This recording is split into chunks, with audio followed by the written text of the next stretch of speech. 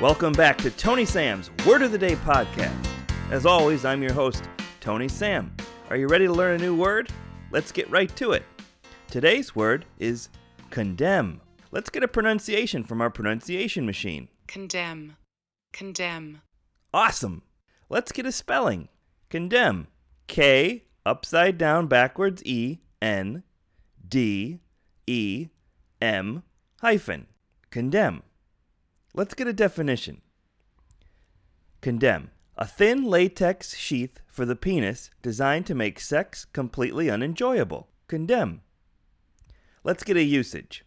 Although he disproved strongly, Jim put on the condemn anyway because he didn't want to catch AIDS or something when he inserted his tallywhacker inside the street whore's sarlacc pit. History.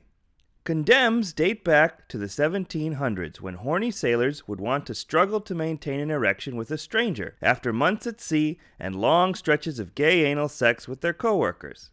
Fun fact.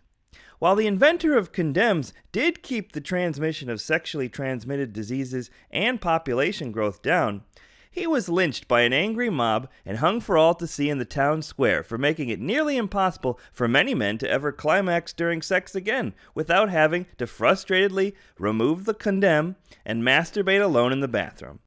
Well, there you have it, guys. Condemn. That's the word of the day. I hope you find a way to use it in your everyday speech today.